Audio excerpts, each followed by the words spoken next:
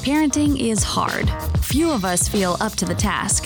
The world is shifting, quickly and dramatically. All of us feel the changes affecting our families. The stress and pressure can be intense. We are here to help sort the good and the bad, provide insight, and bring hope. Welcome to Brilliantly Brave Parenting. We're so glad you stopped by.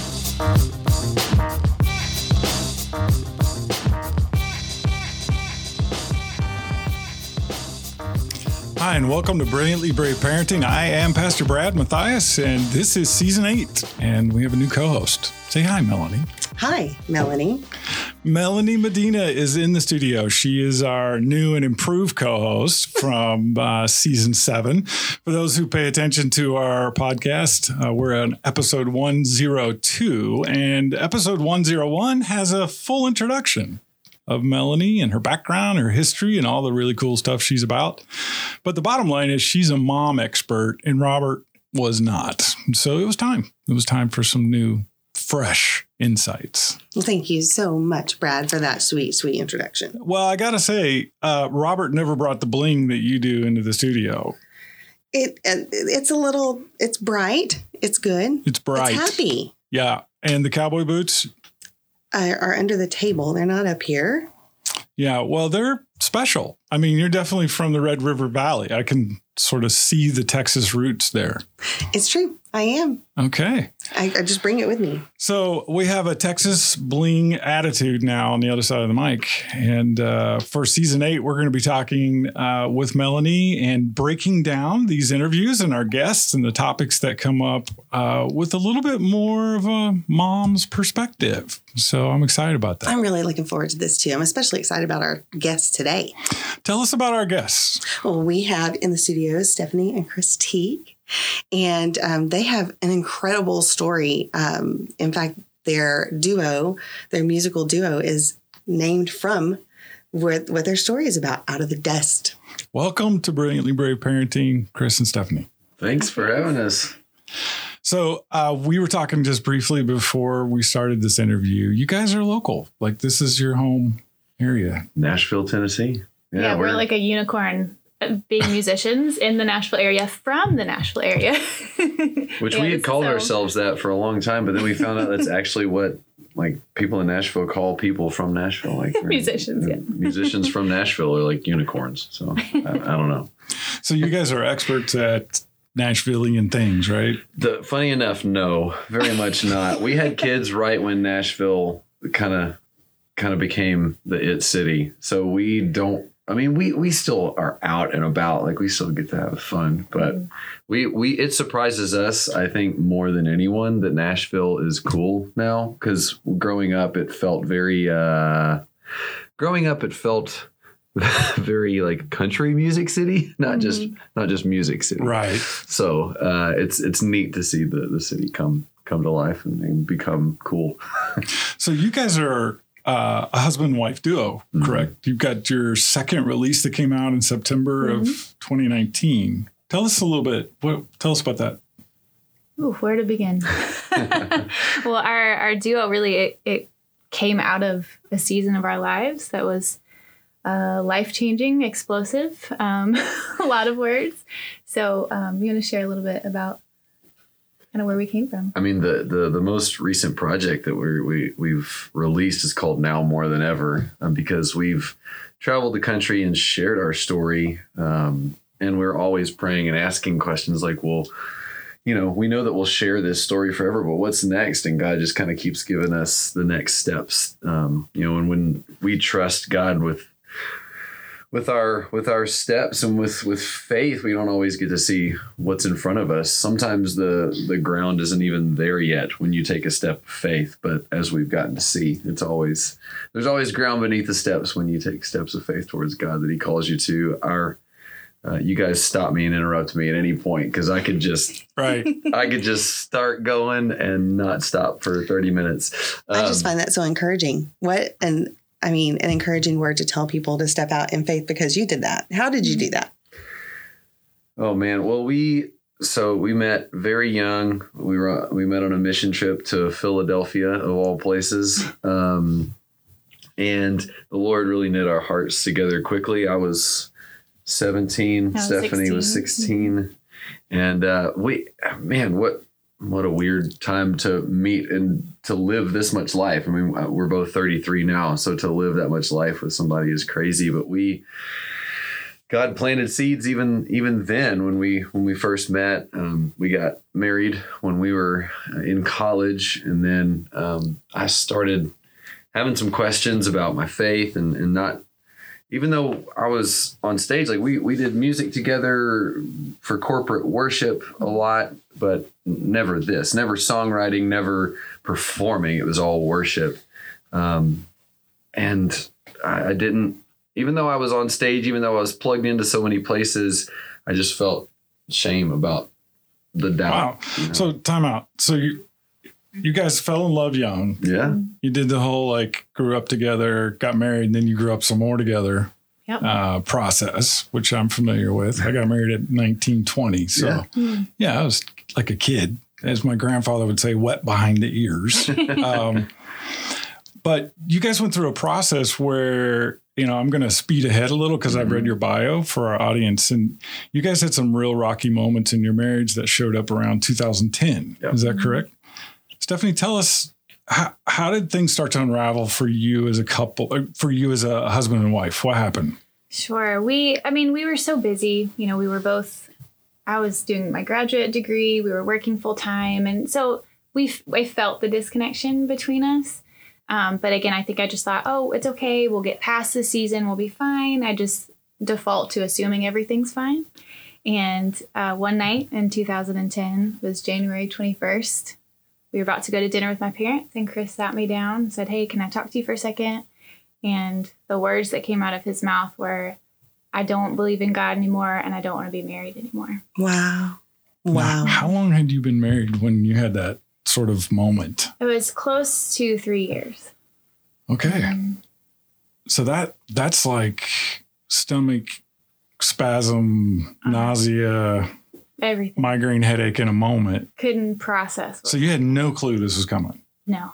I never would have imagined that divorce would be a part of my story. At that point in time, did you guys have mentors in your life?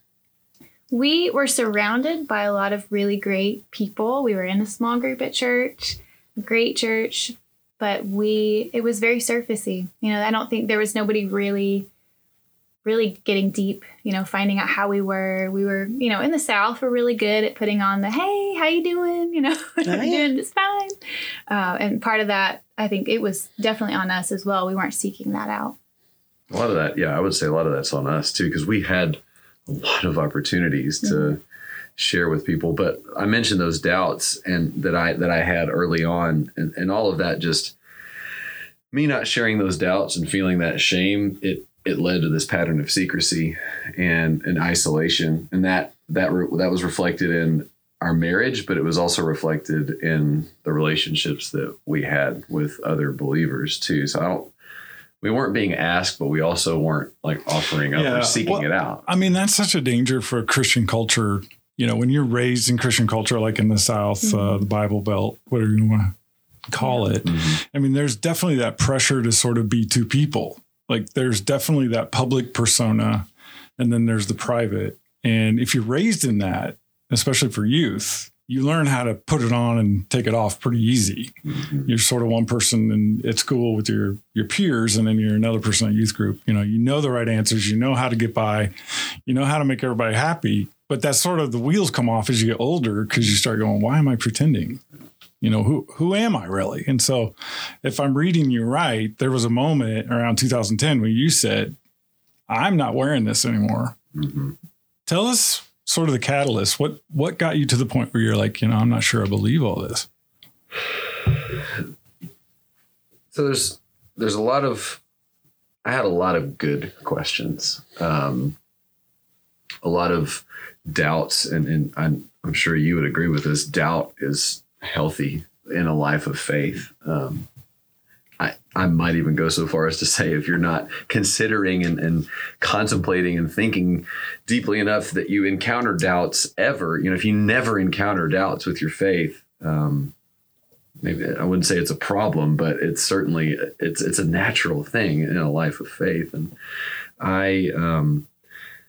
the secrets just led me to seek solace or to be placated, like that shame. I needed to do something with that shame. And I was in the music industry at the time, at MTSU, which is a college here in town.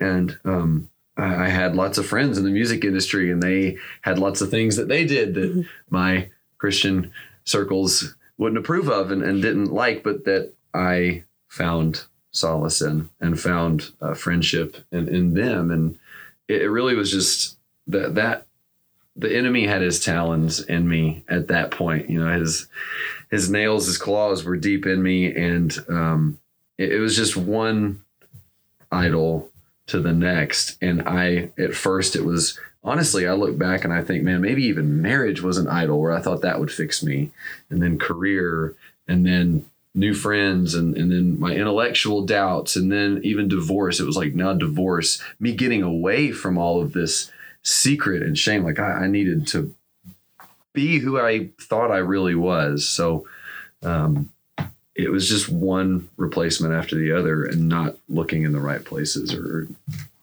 seeking the right things. This was actively occurring while you're in worship ministry at your local church. Yeah. And I think that contributed to it. You talked about like youth group and real life. You know, you go to school and you're one person, you go to youth group and you're another. Man, if you're on stage, like you learn how to perform and say the right things and be the guy that everybody kind of thinks has it all together. And then behind the scenes, it's a completely different story. So 2010, the wheels come off your marriage. Chris, you decide, I'm not sure this is for me, either marriage or God. Mm-hmm. You're sort of reevaluating who your identity is, I guess, in that moment. So how did you respond? Yeah, I want to know where Stephanie was. Yeah. Oh man, from that night, I mean, I could not process. Like I said, I couldn't make sense of it. I couldn't understand why. I couldn't understand why I couldn't convince him to stay or to believe, because I'm very logical. And so it was so not black and white in my head. And so I went through all of the phases of anger and depression and sadness and all of it. But growing up in the church and having a pretty easy life, I think, as much as I professed, God, you are my everything, like I'll rely on you for everything. It wasn't until that heartbreak that I was forced to fully rely on him for everything. And he was my lifeline. I mean, that whole year, learning what it would look like to not have him in my life, learning what it means to move forward, not having everything spelled out and planned out. And that was terrifying to me. I'm such a planner, and all of that blew up that year. And so learning to be okay with not knowing and trusting that the Lord would have me no matter what happened. So it was a journey for both of us that year. And for me, it wasn't just, learning who God was in the midst of it, but it was also him showing me my own sin. I was really good at being the good girl, the good Christian girl. This was his fault. I didn't have anything to do with it, but God so graciously and gently showed me that, I had my own things. They just weren't as outward as his sin. My sin was more the pride and self-righteousness and these other things that are just as toxic in a marriage. I'm curious, what's your Enneagram? I'm a 1. Okay. Were you thinking that? Is that talking? I was, yes. One of my daughters is a 1. So, yes. Yeah, absolutely. Yeah. And isn't it interesting, I think, for you to look back on it and see how gently the Father was working in you, and to provide what was going to come next, a safe place to land, right? Absolutely. Now, I got to ask, did you have children at this time, 2010? We did not. Okay, so you're a young married couple, 3 years or so. Uh-huh. You had all these sort of, I'm sure from the outside looking in, you guys were sort of Ken and Barbie. Sure. The youth, worship leaders of a vibrant church, kind of have your stuff together. Yeah. And then boom. And boom. So how'd that affect your families? How'd that roll through? I knew it was going to blow everything apart. And it was weird. It was a weird time for me because I'm kind of a people pleaser, and I didn't want to hurt anybody. Even Stephanie, we had our problems, but we didn't like yell at each other. We weren't like, angry, and anyone probably would have just, I mean, of course we argued, but it wasn't just like, oh, this is unmanageable, I have to get out of this marriage. It was more just like, I wanted out because I wanted to be free to do what I wanted to do and be who I thought I was. Right.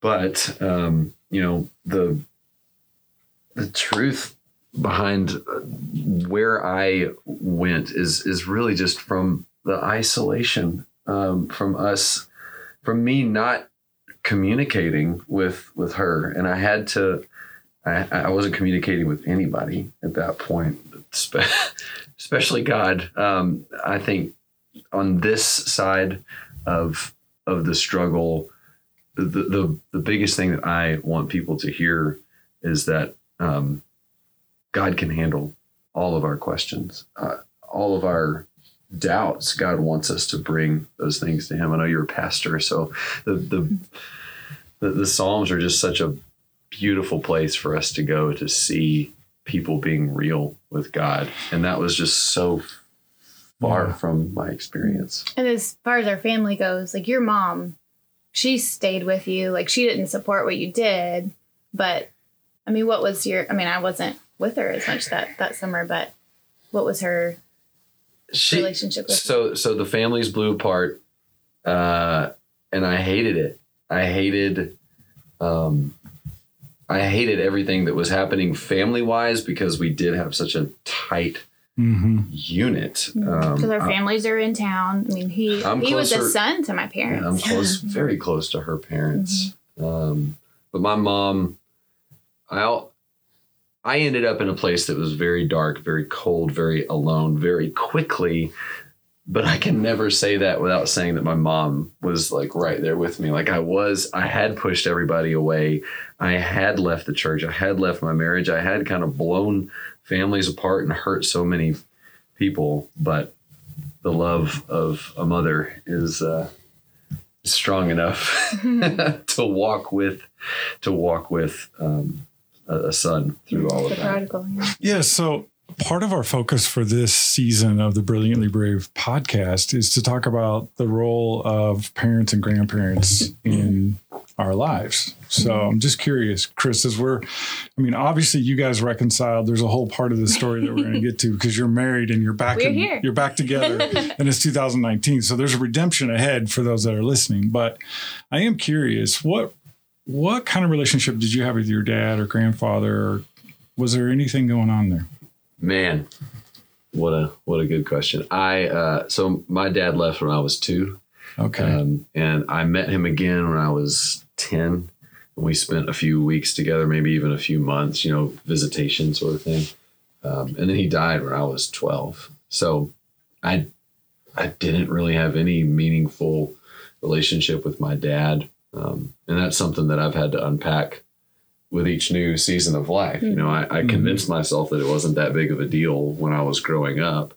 But each new season, from getting married to being a man of the house to having kids, and it makes you realize you don't know what you don't know. You can't experience. Yeah. There's no way. It's like a photo negative where it's hard to process what you didn't have. So my granddad was a huge influence on me, more so than any other man in my life as a child. My mom's dad was instrumental in taking me around. They had 30 acres. They had horses. There was always something to do on 30 acres. So we always messed around, fixed stuff. And he was a huge presence in my life, but there wasn't that daily, day in, day out, come home, have the stability of a fatherly figure. Wow. So he was a believer. My dad, Your grandfather. my grandfather. Yes, absolutely. Yeah. And, I think his his biggest influence on me was really just I didn't have a steady dad, but if I had one word to describe my granddad, it would be steady. So I think that was just a really beautiful provision of the Lord, to be able to give me that. So did he play a role in your sort of coming back to Christ and back into sort of the light, if you will? Funny enough, my granddad, not so much, but my dad, in this weird ghostly way, he did, because everything fell apart for me after I left. To summarize that season, I left and got to do whatever I wanted and do more of what I thought I wanted. And, I was into drugs and alcohol and just living that free life. And that led me to a very dark place very quickly. And I just weirdly, and something happened that just the rug got pulled out from under me. The veil was pulled from my eyes. I was so violently ripped out of this kind of cloud that I'd been in, and found myself alone. But in that quick season, that little couple of weeks when things are just falling all around me, I found my dad's old AA notebooks and NA, Narcotics Anonymous notebooks, and was just flipping through that, and that's not a part of my story, but it's so it was such a bizarre moment to see the influence that genetics or DNA or just the ghost of his absence had on me, and to flip through these books of his journey to sobriety and to coming back to the Lord. It was ghostly, but powerful. That's interesting. It's one of those things where you don't realize as parents how much your actions will influence the next generation, even when you're gone. That's kind of cool that your dad was able to contribute in a positive way to you. And oddly enough, he gave me my first guitar. And he was a musician. And he was a musician too. I think my family kind of shied away from me going the music route for a while. You want to be an engineer, right? Yeah. I can imagine. Because of the path that my dad took. Sure. But he gave me my first guitar, and I played the strings off of that thing. So ultimately, you reconnected with your faith, and you reconnected with your then ex-wife, but now you're married. How'd that happen? How did... Well, from my perspective, as I'm, figuring out, divorce has been final, figuring out how to move on with my life. And I still talk to his mom periodically through that season. And I'd heard some things were changing with him, but I didn't know what. And he ended up contacting my parents to talk, which is very brave. I think you should get some credit for brilliantly that. Brilliantly brave. Hey, look at that. Yeah, absolutely. And then, so he met with them. Or brilliantly stupid. My mom called me right after, and she was like, he wants to talk to you. I think it'd be a good idea. So we got together and talked for a couple of hours. I had bought a new house. I didn't let him in the house. not maliciously, but it's just boundaries. I mean, we had scripture all over the floor. This was my solitude, my sanctuary. So we walked the neighborhood, swapped stories of what had happened that year, what God had taught us. And he was very transparent about what had happened to him that year, and things that he hadn't told me in our marriage and everything. And so by the end of this very strange conversation that was really enjoyable, I never could have expected, he shared that God had told him that we should be together again. And I didn't just say, okay, let's go at that point. Surprisingly. I did not, no.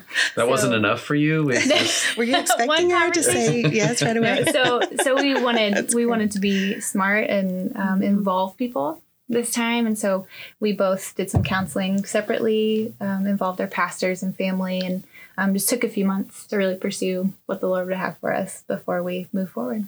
So what year was that? When did this happen? So this was quick. So January is when he left. And then we met for the first time in August after divorce had been final. So 8 months. And then went on our first date in November.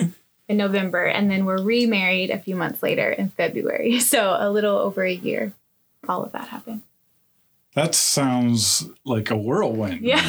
Like, You do things big and fast. Yep. So in that step of faith, when after the Lord must have spoken to your heart to tell you to go to her parents, and that is brave. Yeah. That is, boy, good man. But you were talking about how sometimes the place to walk isn't even there when the Lord tells you to walk. Did you start seeing things pop up under your feet as you began to take those steps? I mean, were you just, tell me how that was for you. Yeah.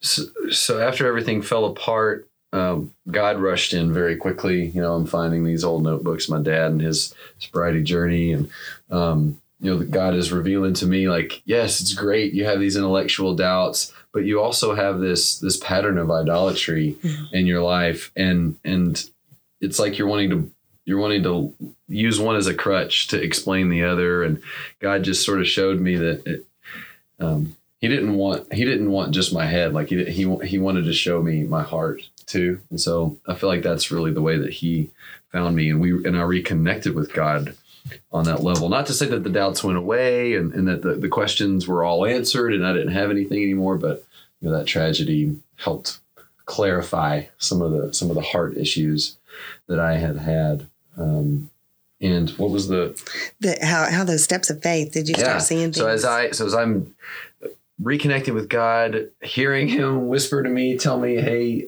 you should maybe reconnect with Stephanie.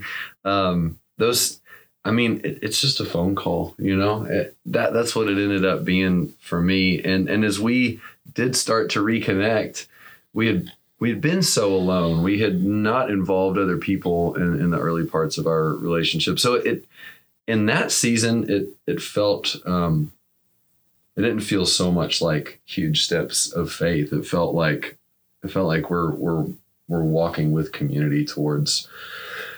Yeah, of course, it was a huge step of faith to remarry. That's a huge, huge step. But it felt right because I think we were involving our community and we were seeing counselors and letting them help us process through all of that. Now, Out of the Dust is another story altogether with steps of faith. But that season sort of felt very comforting. It didn't feel like a scary. God was asking us to do something that we didn't know how we were going to do. It was a beautiful. I think he had just brought us through so much that we just knew that what he had for us was good. Mm-hmm. So Out of the Dust is the name that you picked for your music ministry, right? Yeah. That's a great way to say it. That's how we think about it as ministry, for sure. Okay. For sure. Well, as a pastor, I'm familiar with the passage in Ezekiel 37, which talks about a valley of dry bones, which is kind of your story. Dry bones coming together and coming back to life. Yep. Yeah. Mm-hmm. Yeah. And there are a lot of references in the Bible to dust and, and relating that to death. And part of it too for us was just going all the way back to Genesis of, God breathing life into the dirt or the dust and creating us, creating his beloved. And that's what he did to our marriage that was reduced to nothing. He breathed life in it and brought out something more full of life than we could have ever imagined. It was beautiful. It is a beautiful story, and my heart is sort of warmed by it. As I'm listening, though, I know you have 2 kids, and I'm assuming then that after the second time you got married, you went through that process again. You've had 2 kids. Tell us a little bit about that. Oh, I think parenting has been by far our favorite phase of life. I think... And we do have, I think, a unique perspective of our kids because they almost weren't. Right. They're this beautiful reminder daily of what God did. And they're, our son is 6 and our daughter is 4. So they're at the most fun age. Everything's exciting. We are their heroes. We can just make so much fun out of anything. And they come on the road with us the majority of the time. So we love being together. And we can fix all their problems at this point. Age. I don't think that's always the case. You don't? You don't think that'll keep going? Well, I can assure you that's true. Yeah. But I think it's beautiful that because of what you've walked through together as a couple now, and you see the redemptive power of God in your own heart, it's easier to trust him with your kids now, I think, right? Absolutely. Absolutely. And we wrote a song about, it's called Redemption Skies. It's on the record. They are the silver lining, you know. They're on our first record, we ended the record with a line that said, "Our redemption skies are brightest blue. From the dust he made us new." And this song, Redemption Skies, on our new record, now more than ever, Redemption Skies is about God's just legacy of grace through give it, like every day we wake up and we, it's not just that we trust God with them. It's like we see God in them, that they wouldn't have been without him. And the line in that song, how's the chorus end? Well, the end of it. What do we say? Your story started before you were born. Grace has been woven and thread through that heart of yours, and how you shine so bright in our redemption skies. Yeah. How you shine so bright in our redemption skies. That, like, I got a goosebump. Yeah, I have tears. Now, we don't feel that and think of that in every moment, and every Right. tantrum, and every, the hard, but it is a sweet reminder. Wow. We've been in the studio today talking with a very remarkable couple, Chris and Stephanie Teague, and they are out of the dust, and literally and metaphorically and all the other ways you can apply that term. You have a fantastic website that I saw, outofthedustmusic.com. And for listeners who, are maybe resonating with your story, or maybe they're possibly going through it together right now. There might be people listening who their marriage just came off, the wheels came off and they're discouraged or they're overwhelmed. What advice would you have in closing to the listener right now who might feel there's no hope? First of all, when we tell our story, it opens up the door for people to share with us. And it's a burden that we gladly bear, because it's a joy to tell our story and to let God use what he's brought us through for other people, for sure. And when we're going through, when we get those messages, almost without fail, we just want people to know that they're not alone. Number one, it's so easy to feel like I'm the only one that's ever thought this or felt this or gone through this. Even in a culture where we just hear so many divorce statistics and marriages are falling apart all over the place, the enemy just wants us to believe that we're alone and isolate us. I experienced that as a young man dealing with my doubts. And I think any opportunity that the enemy gets to isolate us and make us feel isolated, he's going to take. So you're not alone. And the advice is just in the thick of it. Hear me out. I'm the worst at seeing the light at the end of the tunnel and believing the best in a hard season. But from two people who've been there, who've seen the hardest and the deepest and the hardest parts of a broken marriage, God is powerful enough, can bring about beauty and will bring about beauty through it. It's just about our willingness to let him transform us through that pain and through that hardship. Yeah. And one thing that we always want to make sure and say every night on stage is that, God will redeem.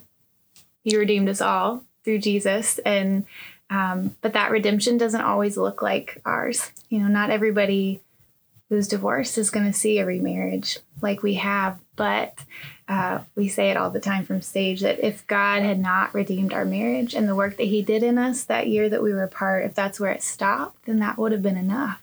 There was still redemption there. So yes, God can redeem and he will. And sometimes that looks like bringing two sinful, broken people back together in a marriage. And other times it means he has something beautiful down the road for you, even if the ending isn't what you wanted. Yeah. I'm really glad you said that, because I think that's really important, that we don't compare our stories to everyone else's, but that we learn from the principles that you guys have learned about your faith, about each other, about the faithfulness of God. That's cool. Melanie, co-host with The Bling. Got any last closing thoughts with our audience? I just love the fact that you guys are here telling us that maybe not everything is even perfect right now, but that you're still on a journey. And where God has brought you to this point is really just the beginning. I mean, I see so many beautiful things just in the way that you look at each other. You know, our listeners can't see all of that, but it is really, I mean, you are each other's treasure. It's so apparent. I'm so glad that you guys were obedient and that you forgave fast. That's a big thing. Forgiveness is a big thing, I imagine. It's a journey. Thanks, everyone. Right after these guests leave the studio, Melanie and I will talk about them behind their back and give you our best impressions and breakdown and analytics of all the things they shared with us. It'll take at least 5 minutes. I'm looking forward to those 5 minutes, sir. Thanks, everybody. God bless. So I couldn't help but nod vigorously to that story, because it so reminds me of my own. I can't imagine. I cannot imagine what you must have been thinking sitting in that chair. Like a mirror? Absolutely. The only difference is our kids were young before we went through our story. For the listener, I wrote a book called Road Trip to Redemption, which very closely parallels the story you just heard with Chris and Stephanie. So I'm having flashback after flashback listening to their story. And it's just really... it's pretty dang awesome when you think about the creativity of God to fix our mess ups. Absolutely. And they made no, bones about it. They did not pretend to be perfect even now, that their journey is still going forward. Yeah, it did. Well, this is the part of the podcast where Melanie and I take just a few moments to break it down a little bit, hopefully make this practical and of encouragement and, as the Bible says, to edify the body of Christ. So as I was listening, I couldn't help but notice how many times Chris used the word isolation. Did you notice that? I did. It's such a dangerous place to be too, isn't it? Yeah. He said it like 4 times in 35 minutes. He really got isolated, and it left a mark on him. And it definitely reminds me of how dangerous it is for us as Christians, but also as couples, when we allow ourselves to get isolated. Did you? Yeah, absolutely. And then as I began to talk about how they were redeemed from that and how they begun to move forward, community was also a word they continued to say too. And really talking about the local church and the people who are in their lives now. They said the way they're doing it differently this time is they're involving people in their marriage and their relationship, not just with each other, but also in their parenting. Yeah. I was watching Stephanie's responses. Chris was sort of going through the discussion. Obviously, he's sort of the outgoing extrovert, and she's quite a bit more careful. Processes. Yeah. She's hesitant and a little bit more, patient. And I just it's like watching a mirror of my wife and I, and I can't help but think they're 33. I'm 50. I will not tell you my wife's age, but she's older. I'll just say this, that there is a metamorphosis that occurs with couples that allow God in. They begin to become more like each other.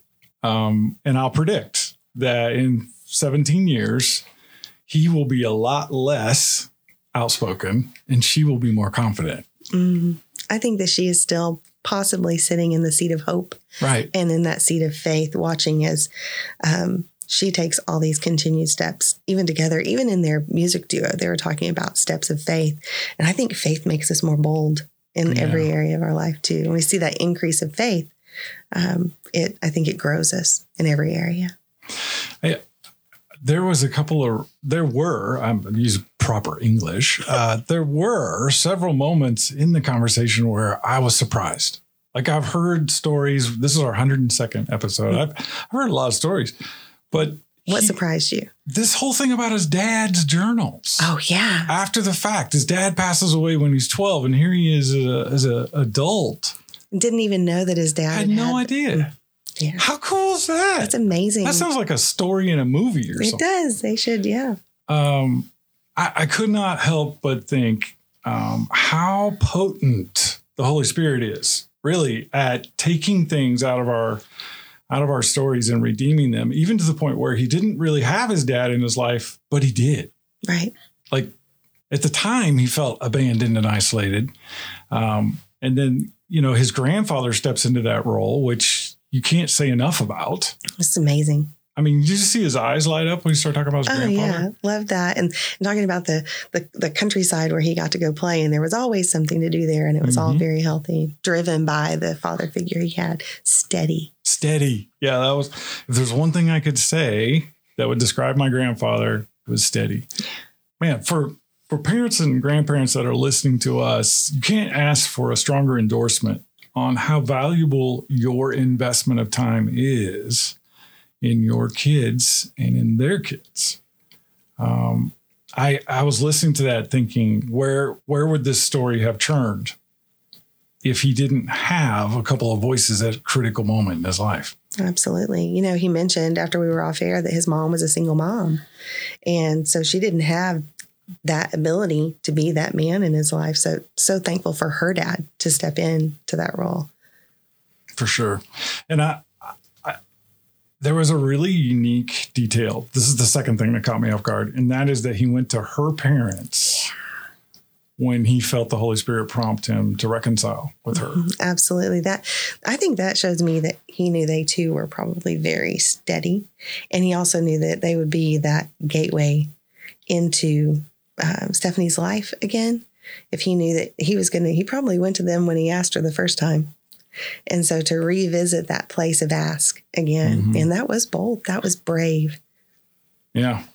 As he put it, brilliant and brave to do that. And there's just something very important about the role that a parent continues to play in the adult child's life, especially in turbulence. So if you're looking at the parents behind this story, and the grandparents, you start to see that there is influence and value to their advice, to their conversations with their grown children, to the point where this marriage being restored actually hinged. It was sort of the catalyst for this to really happen occurred with the parents. And Stephanie even mentioned that she was continuing to stay in contact with his mom. Yeah. Interesting. Family. So as we explore the role of intergenerational parenting and the value that it has in a culture where turbulence does occur in a lot of marriages, there are a lot of people who may be listening to this podcast and they're right in the middle of something really unexpected, just like Stephanie was in 2010 when her husband comes to her and says, I'm done. And I don't believe in the Lord. Yeah. I'm done with you and I'm done with God and I'm done pretending and I want to run off and do what I want to do. That's a devastating thing to hear. Yeah. But no one gave up. No one gave up. And the father was able to handle Chris's difficult questions and was not caught off guard by his doubts. And one of the things we didn't get to talk to them about is just how important it is to Chris and Stephanie that they allow their kids to ask questions without making them feel like they're less of Christian, that they can do that. Absolutely. And that it's okay for them to doubt and question and wonder. And it's okay to be a mess. It's okay to not be okay. I think that they are a tremendous testimony to all of that. And I think that one of the things that he said about the secrecy and those things were, finally a breaking point, living in two different worlds. They're not doing that anymore. They've chosen to live together as one. And they do it out in front of people on their tours and in their music that they write. Wow, those lyrics. I know. I would really like to hear that. When we post this online, we're going to have some links, and you can bet I'm going to be listening to that song about the stars in their sky, redemption sky or something. How brightly they shine. Oh my gosh. Yeah. I was like, wow. So if our listeners are listening on Spotify, just click right over and do a search in your Spotify app for Out of the Dust. Absolutely. I'm going to end this segment with just a quote that we have from their publicist that they had written out ahead of time. And it's so good. I don't want the audience to miss this. And it really resonates with my heart. And it goes like this. I want my kids to feel safe to explore, safe to find themselves, safe to mess up, to know that our love and God's love is not dependent on their performance. Chris says, God's love and our love is not dependent on what they do. It's based on who they are and whose they are. For parenting, that really, really captures my heart. So any last thoughts, Melanie? This was great. Awesome. Thanks, everyone, for tuning in. We'll be here next week with episode 103, and we hope you share what you have discovered with your friends and family. God bless and goodbye. Be encouraged, parents. You are not alone. In Paul's letter to his son in the faith, Timothy, he writes, "But I am not ashamed, for I know whom I have believed, and I am convinced that he is able to guard until that day what has been entrusted to me." Brilliantly Brave Parenting wants to be an encouragement and support that parents can rely on. Would you consider liking us and sharing us with a friend? As a part of the Tween Gospel Alliance, we are a nonprofit organization dependent on the support of friends like you. Thanks for stopping by. We'll be right here next week.